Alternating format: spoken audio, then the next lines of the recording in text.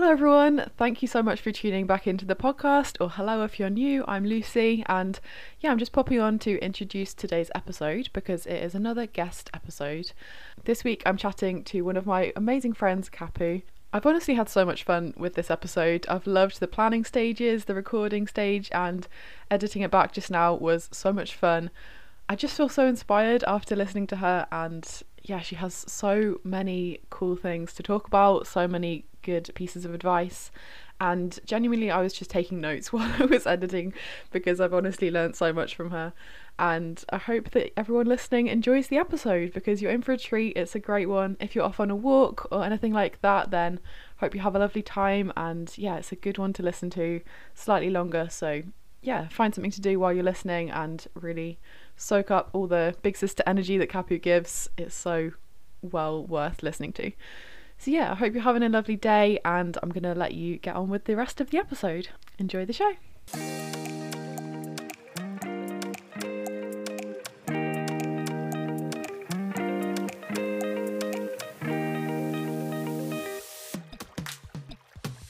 Hello everyone, welcome back to the podcast. You're listening to Space to Learn with me, Lucy, and today I'm joined by one of my very lovely friends, Capu. Do you want to say hello? Hello. We're going to talk about moving abroad for uni and languages and some mental health stuff as well, future plans. So we've got a lot of different things to talk about, but I'll just let Capu introduce herself. Okay, so hello everyone, I'm Capu, I'm 20 and I'm basically a French student at the University of Nottingham. That's pretty much it. So we met in our first year in Willoughby, which was our hall that we were in, and our rooms were like directly opposite each other, so it was nice to have a friendly face from the get-go. And I remember just talking about just feeling so like in awe of the fact that you'd come from France and you were all on your own, and I think you were quite nervous to begin with, but I was so nervous. But we soon made friends and have just been in the same friendship group since then, really. I hope this is an insightful episode for anyone who is thinking about doing a year abroad or moving abroad for uni or enjoys languages, any of the above really. But thank you for tuning in, and let's get straight into it. So, Capu, I wanted to first talk about moving abroad for uni, because to me that is such an exciting but really scary thing to do. And I wondered, what was your motivation for moving to the UK? Like, why the UK, and why did you want to move from France? And just a little bit of your thoughts on that, really. So it's definitely very daunting and very scary. But I didn't actually plan to stay in the UK. But I was originally an au pair. I wanted to be an au pair and I wanted to leave for New Zealand. But the UK was the only country that was allowing under 18 au pairs to come. So I came to London, and then once I arrived there, I was like, I'm staying. And so I didn't really think through it, really. I was just like, I knew I felt so good that I wanted to stay, and I had such a good intuition about this that I had to chat with my mom, and I just got really excited about this. That's cool. So you did a gap year, didn't you? Is that right? So I guess you can call it a gap year. It's, I originally was meant to start uni in France, in Paris. But I quickly stopped and I quit, basically, and then after this I just went to travel and became an au pair. So that must have been quite a big life change from just going from doing uni in France and then completely having a 180 degree switch and moving to the UK. What were some of the hardest parts about that? Oh, the language barrier.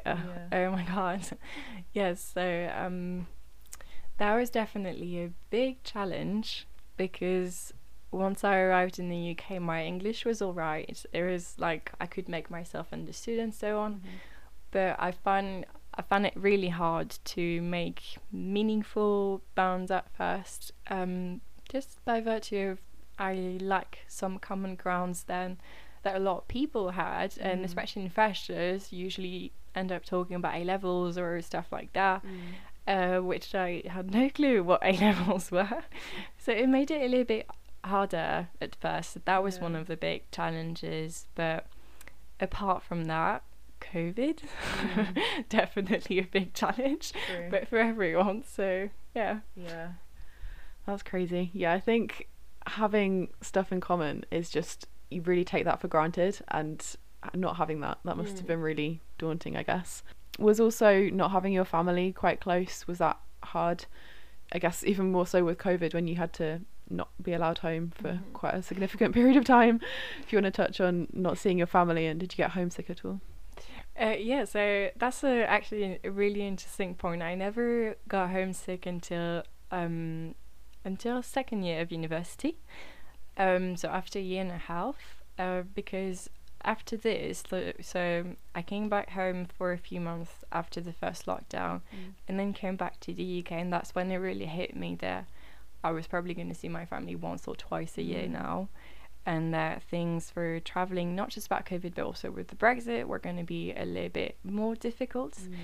And that made me feel really homesick, especially because, you know, there's the second lockdown coming and so on. But it's interesting that I actually didn't really feel homesick at first. I guess the feeling was built up, and rainy Sundays are definitely a trigger, because that's when you want to be with your parents, that's when you want to be with your cat back home, and that's something not just international students can experience, but like every student.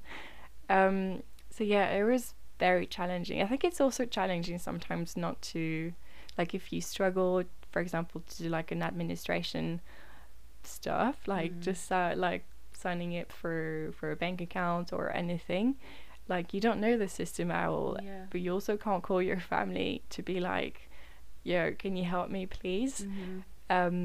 Because they have no clue, and they don't even understand the language that so it's like I had to make a few mistakes to learn, and I probably answered yes to a couple of things that I should have asked them to repeat the question, but we live, we learn, we grow. Yeah, that must have been, because I feel like for me, moving to uni, you get independence for the first time and you're kind of out on your own, but not having your family support and not having that guidance of, like you said, the admin stuff that I kind of take for granted, that must have been really tricky. Do you remember having like the Sunday blues, I guess you could call it, before that? Were you kind of, because I remember on a Sunday night I always used to get kind of, just the weekend's over and you feel a bit sad about like, oh, it's Monday tomorrow, that kind of thing. I wonder if you had that growing up, or if that was just something as a result of moving. I did have, I'm quite a nostalgic person, so I did have the Sunday blues before, but the actual difference when you feel homesick is that you really feel like, I don't know, like you're missing something there, and you know exactly what that thing is. You know, it's just like simple details, like my cat. I've talked about her before, but no, just my family. So like when you're 18 and you're very young, or in your 20s, and you start going abroad, you're kind of like blinded by the excitement, and sure, you know, you're gonna feel a bit homesick, but what you actually don't realize sometimes is that first you'll miss out on important steps of your family's or friends' life. Like I'm never there for my sibling's birthday, and that kind of counts, you know, because it's weird. It's a really weird feeling, but I think on top of that, it's more something that I don't think many young people think about, is that if something happens back home, if something bad happens, you're not going to be there. And that is something you need to accept, and I definitely haven't found a lot of people that can relate to that, because, well, if something happens for most UK students, well, they can come back home. I know France is not that far, but it's actually kind of pricey to go back home, and especially with like all the self-isolation periods and so on, like in COVID, it's a bit of a nightmare. So you know, tricky. Yeah, but it's definitely something that, you know, you don't really think about, and then you grow up a little bit, and then definitely. So seems like there's a lot of things that are pretty challenging, but I wondered, you mentioned at the start about trusting that you kind of knew you were in the right place, and you went to London and just had a gut feeling about it. Has that been something that you think you've made a good decision on, or like have you enjoyed living here, and how have you found uni in general? Bit more positive side maybe. Yeah, because I guess I've brushed upon the negative stuff, Yeah. but this is all being compensated by the positive stuff here. I enjoy my life in the UK, like beyond what I can express. I've met so many amazing people, and like every day it's just such an amazing feeling to wake up every day and to be like, whoa, I'm actually here, I've made it. Like, it's just such a great feeling, and I really enjoy it. The uni culture here is really different from the uni culture back in France, and I think this one actually fits me better. So yeah, trust your intuitions, because sometimes you don't really know why, but you feel like you're in the right place, and then a couple of years later you kind of look back and you're like, yeah, well, that makes a lot more sense now. That's so cool. I think it definitely takes a lot of guts, but like you said, you know that you're in the right place, so you haven't got that nagging feeling in the back of your mind being like, oh, what if I'd have moved, what if I'd have done that, what if I'd have taken that leap? So yeah, I think that's really inspiring. Also, I think it's so incredible how your English is literally incredible. So when did you start learning English, and have you always enjoyed it? How have you found learning languages? This is where you need to like stop me when I talk, because this is my degree. So I enjoy linguistics so much. I enjoy linguistics so much that I could talk about it for hours. But learning a language is never something you do overnight, unless you're some kind of genius, which doesn't happen for most people. So at first I wasn't really interested in English. What got me interested in English is the fact that my sister was amazing at it, and also when you're living in a non-English speaking country, a lot of the things you hear or watch are in English, and it's that curiosity too. But what they're saying, like what they're actually saying, and so there was that was definitely involved. But my immense admiration for my big sister, especially when you're like a kid and you grow up and you're like, yeah, my sister, that definitely helped. And then this motivation was prolonged. Is that word? Yeah. Prolonged by well, the really positive experiences I had in school. But at first, I started, I'd say, when I was about 11, properly learning English. But I think the shift in my learning happened when I started watching everything I used to watch in English with subtitles, or I used to listen to a lot of, English artists and so on. And then it's such an incredible feeling when you start understanding the language a tiny bit, and you're like, oh my god, I know what they're saying. And that's what keeps the motivation going. So I would say it was like 3 things involved for my English. A lot of time on top of everything, a lot of time. I can't stress this enough. And then I guess role models that really like triggered an interest and nurtured an interest in the language for me. Positive experience at school.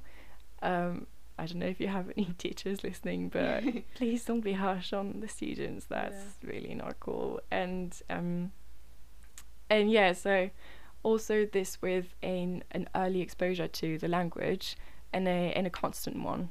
So something that's like a little bit part of your routine, and being curious in the culture, because it's amazing. You're not just learning a language, you're learning about other people, and I think it's amazing. No, your passion for it really comes across. I love it, because I love languages as well. I think, well, obviously I'm nowhere near as good as you, but I have been studying French and I love learning French. So I definitely relate to that. And when you kind of start to pick up on little phrases and things, and you can start to understand people, you're like, oh my gosh, that's so cool, and you can really see the progress. So yeah, I definitely agree. But yeah, you mentioned you had some role models. I wonder if you wanted to elaborate more on that. Who were your role models for learning languages? My role models were my siblings in general, I think. My big sister definitely, because she was so amazing at English that so teachers we had in common would call me by her name. And that was like, I didn't think it was such a bad thing, because I was just like, yeah, because my sister is just this cool. Yeah. So yeah, fair enough.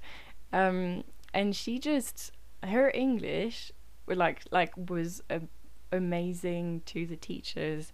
Like the teacher, sorry, would stop sometimes in the class and would ask her for a vocabulary word.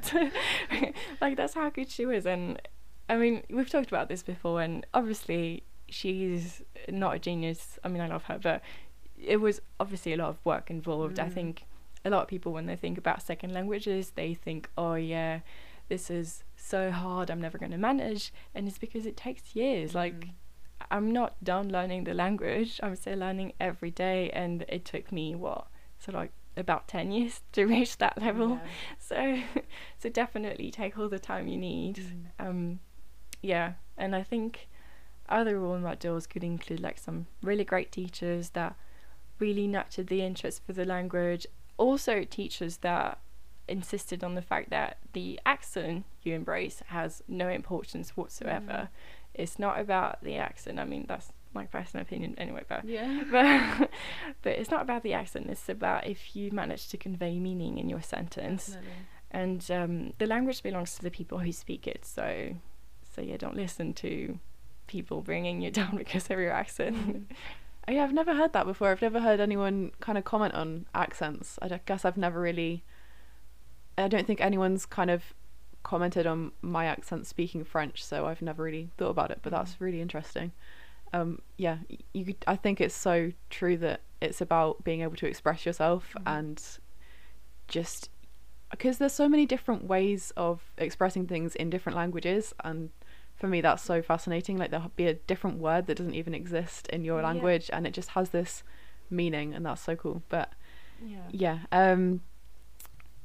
is there anything, I guess you kind of mentioned some of your tips, but maybe what would be your number one piece of advice for kind of getting by if you aren't confident in the language that you're speaking when you've moved abroad? So I think there's a couple of tips. Don't compare yourself, especially not to native speakers, because obviously they speak the language to an extent that you can't possibly do it at now first. So don't even compare yourself to other learners, because everyone's learning at a different pace, and everything, is all valid. Don't be too harsh on yourself. Your brain is like a muscle.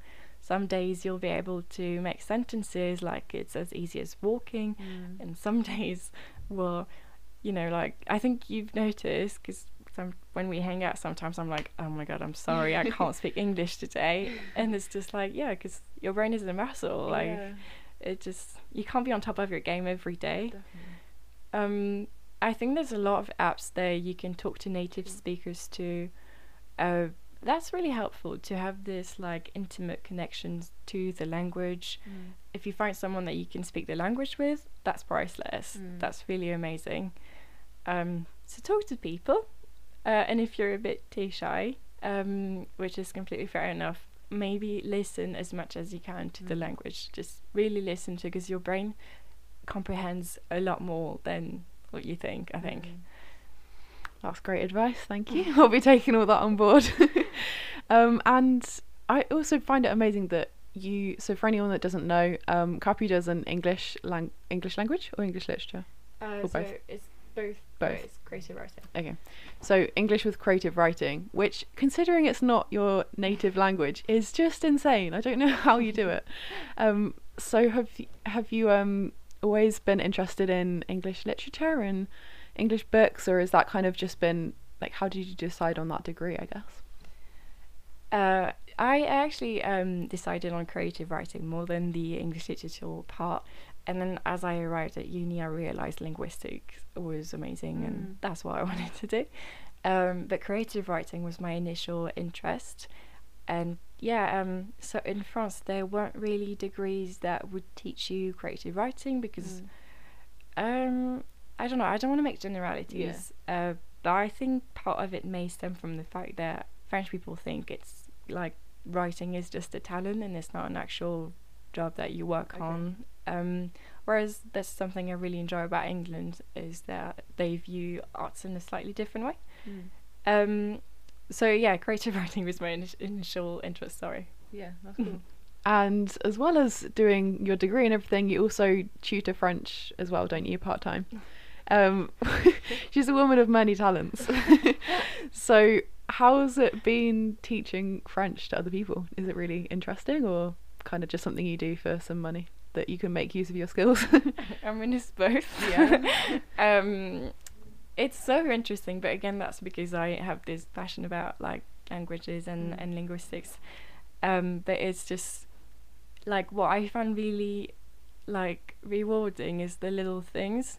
Like my students sometimes used to like not be able to build a grammatical correct sentence, and I can, and I'm like, oh my god, that's amazing. That's really cool. And that's just like, that's so rewarding, but also it's so interesting in terms of how the human brain works. Like, not that I'm like analyzing my student, like I'm not using him as an experiment, but more like it's this practical applying, I guess, of what you do in your degree, like, because you actually get to see it in real life, because like in linguistics you study how people may learn languages.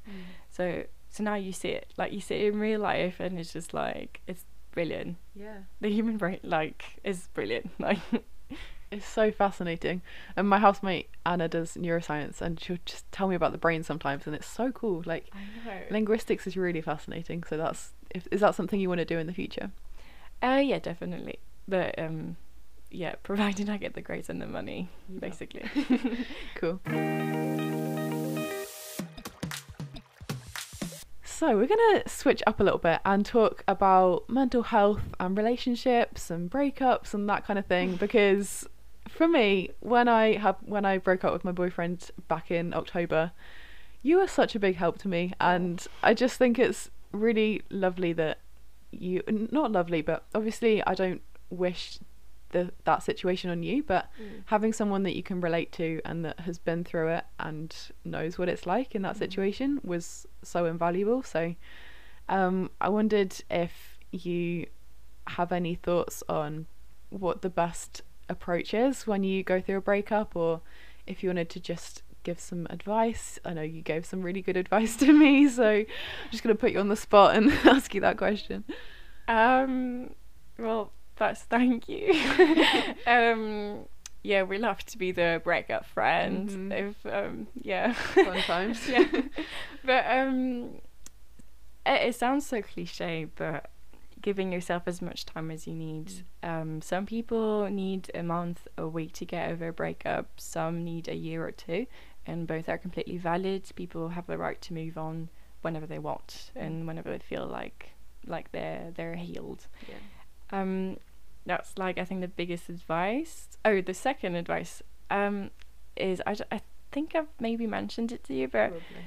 It's like this thing that people say about any mourning process, that you first have to go through the denial stage, and then the angry stage, and then, you know, like the six stages of grief, which, fair enough. So I think is probably working for some people, but what I found really difficult to discover about myself is that it doesn't actually happen like that easily. Like, it's not like the stages don't really happen one by one in this really neat way. It's like kind of like everything at the same time. Like, sometimes you feel really angry, and then the next day you'll feel like, no, I'm gonna call him back, I'm, you know, we're doing this. And then the next day you'll be like, I don't know, accepting. It's like, my mom used to tell me, it's 3 steps forward and then the next day 2 steps backwards, and then that's how you move on. Like, baby steps and baby steps. And also surround yourself with people that are not going to try and sort of undermine what you're feeling just because they haven't gone through it or they haven't experienced it. Find people that know what you're talking about and that can help you. Definitely something I wish I had, like, when I was like 16 back then, and I was like going through it. But Oh yeah, and this amazing podcast that you told me to listen, Just Break Up. Yeah, Just Break Up podcast. I mean, yeah, just with the title, I think you can easily understand that. They talk about love in general and all its hardships. Yeah. And it's really brilliant. So, is there anything that I had told you that? I remember you saying to me about the 3 steps forward, 2 steps back, and that really stuck with me, because whenever I was having like a like, not really a relapse, but you know what I mean, like not feeling so good about it, I was just like, okay, right, this is fine. This is just 2 steps back, and then in a few days I'll be 3 steps forward again, and it's fine, and still making progress. So that definitely helped. And I remember you saying as well, we came round to your house, and you were like, oh, it was only, think, about a week after we'd broken up, so I was still pretty like upset. And you were like, oh yeah, so it's gonna be about 6 months until you start feeling like completely fine. And I was like, what? 6 months? But you meant exactly what you said earlier about it being a long process and it taking time, which was really helpful. It just, in the moment I was like, what? Because so when I went through my breakups, I went through like two kind of like hard breakups, but at a very young age, and I'm someone very sensitive as well, so like it was intense. But I didn't really have those people around me that could relate to what I was going through, and that's definitely like something I wish I had found out, not by myself, but something had warned me about, is that I know in the movies people get over a breakup in a week or two, and then next episode they're all fine, they're on Tinder, and they're, you know, like they're sleeping around and so on. And like, that's fair enough if that's you. If that's not you, don't worry. It's absolutely normal. Yeah, it kind of gets glamorized a bit, doesn't it? And everyone's like, oh yeah, you'll just move on, it's fine, just get over it. But yeah, knowing that it is normal to have to like think about it and mull over it and kind of work out how you feel and actually do the hard work to move on, rather than it just kind of happening. I think that was quite helpful. Yeah, definitely. And something my therapist kept telling me at the time is like, yeah, there's nothing in life that human beings can't get over, apart from this is going to sound really sad, but the loss of a child, because that is obviously something that I can't even comprehend or nor imagine. But apart from that, there's nothing that the human brain like can't get over. It's just, definitely. If you're going through it right now, like you'll be fine. You actually will. Yeah, just soak up all this big sister advice from Capu and you'll be fine. That's what I did.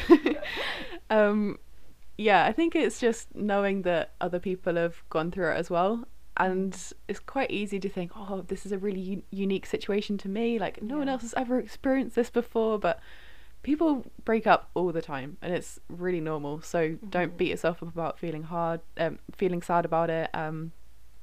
Very, very normal thing, and I guess everyone deals with it differently, so like you were saying before, comparing yourself to others is probably not the most helpful thing you can do.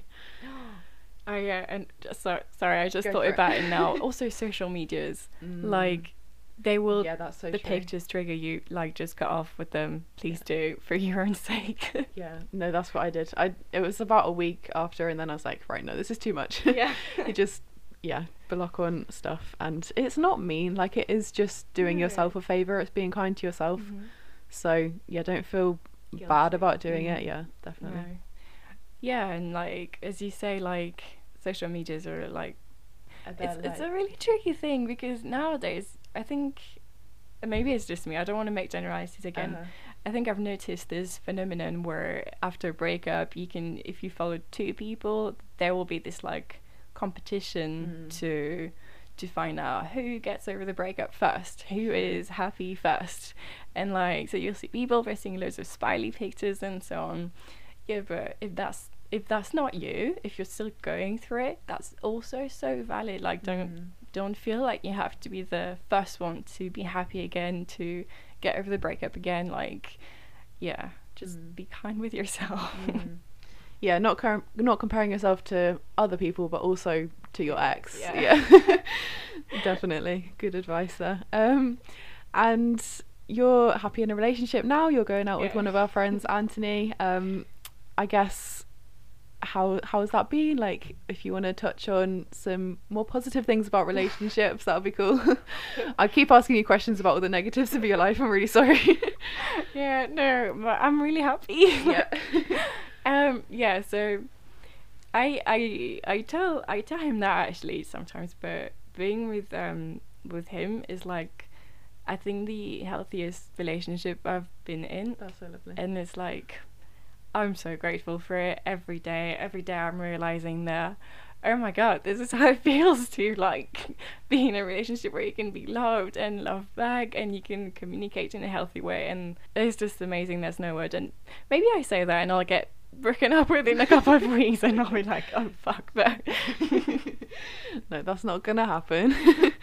Yeah, no, I agree. And it's just nice. Like, you seem to just have a really good dynamic, and I think it's something that, like, I definitely hope for that in the future. Just having a really healthy adult relationship seems really nice. And that podcast that you mentioned as well, the Just Break Up podcast, that has really helped me to see what a healthy relationship should look like.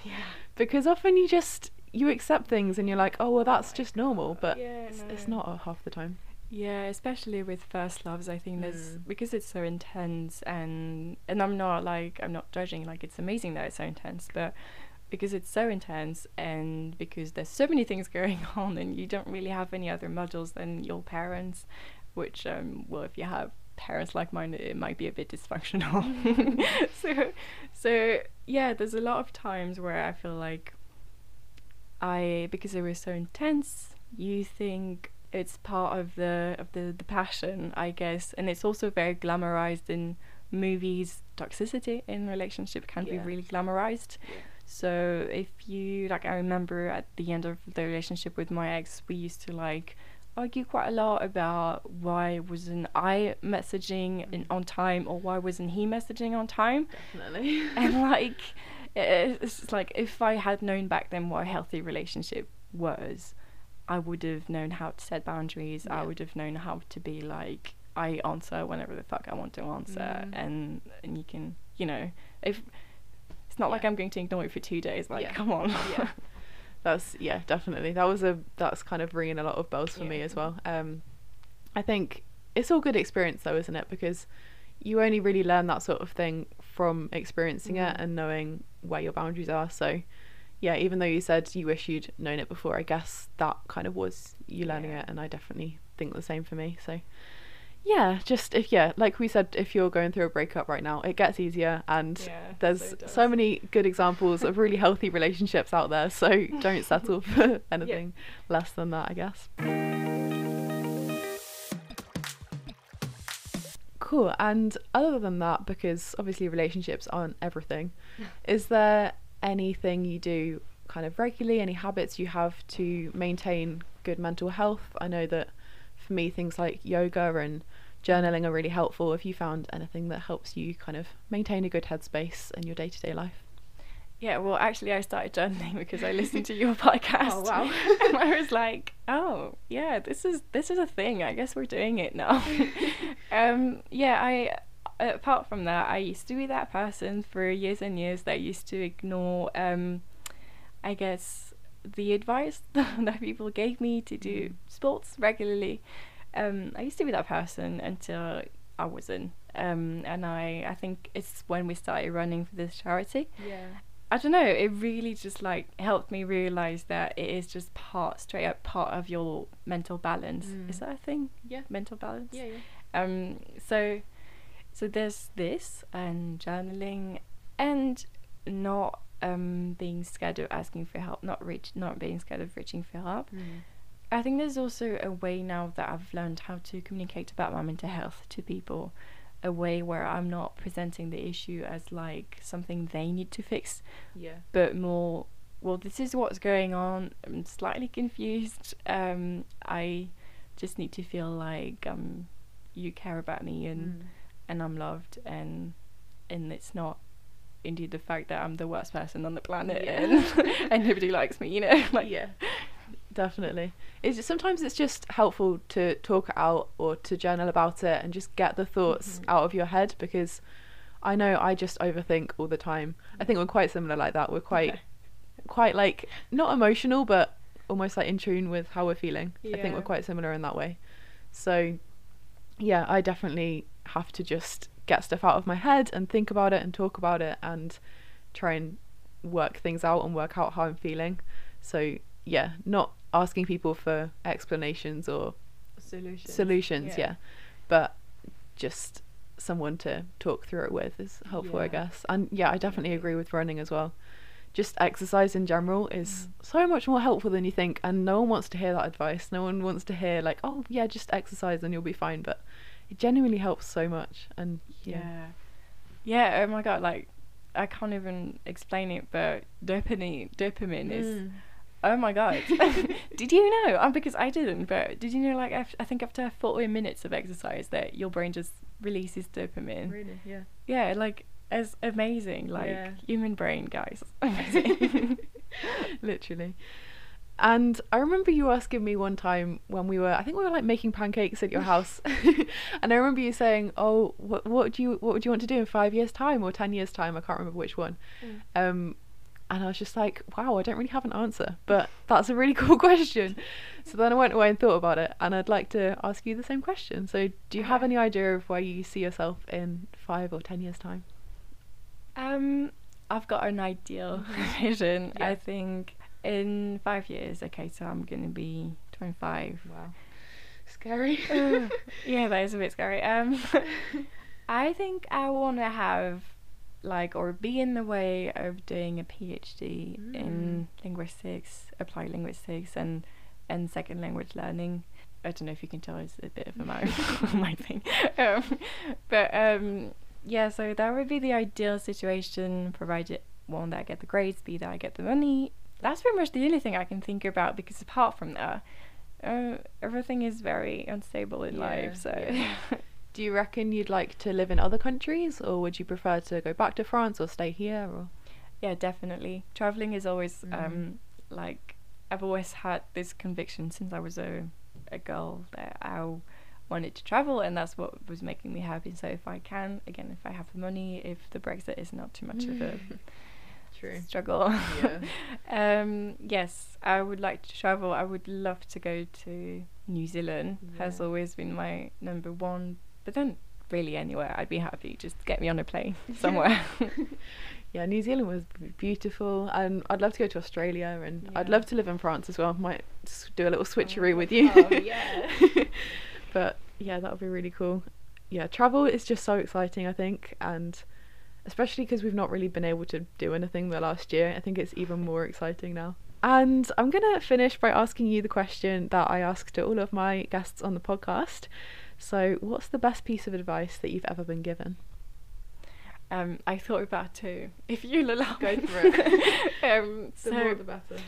The first one was given by one of my closest friends back home, Emma, and she told me, when during one of the few moments where I was doubting me being in England and whether I had made the right decision, because sometimes you can feel like you don't really belong and so on, and she told me, you're always at the right place in life. There is not a moment where you're not in the right place. You're always in the right place. Like, no matter where you go, no matter what decision you make, this is where you had to go, and this is where you were meant to go, and it's always the right decision. It's always the right, unless you've been forced to, but that's something completely different. And the second advice, I thought about it because we were talking about breakups, is I know a lot of people carry a baggage once they go through their first breakup, and then it gets really hard to commit again, to trust someone again, just to be really vulnerable with someone again. And one advice, again, that my therapist gave me is that whatever relationship you're going to get yourself into, it will end. No matter what, no matter how, like, after how many years, it will end one day. And the whole beauty of relationships is that you have to go back into them knowing this, and that's how you start to really enjoy the relationships, because you know there's an end date to it. And yes, you will get hurt. If you're scared you're going to get hurt again, yes, you will get hurt. But it's the It's just the beauty of the game, and I keep like reminding myself of that whenever I have like, I don't know, negative thoughts about, you know, being scared of like discovering someone else and being in a relationship with someone else. But yeah, that's really like deep when you break it down, because you can't go through life just expecting everything to be easy and to not have to have any pain at all. Like, that's not how it works. So yeah, making choices based on what's like meaningful to you and what's the right thing in your heart, rather than just, oh, what's going to avoid the pain and what's not going to hurt, because yeah, like you said, everything kind of comes to an end. Yeah, wow, that was great advice. No, that was great. Well, thank you so much for coming on. I've had such a good time and I've really enjoyed this. I think I've learnt a lot from all of your words of wisdom and stuff, so thank you for giving up your time to come on the podcast. And any last words or anything you want to say? Yeah, thank you so much for having me. It was lovely.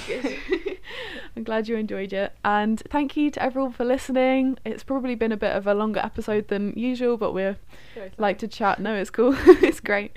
And yeah, I hope you're having a lovely day. Hope everything's okay with you. If you've got exams at the moment, then good luck. Hope they're going all right. And I'll be back again next Wednesday for another episode. Bye. Bye.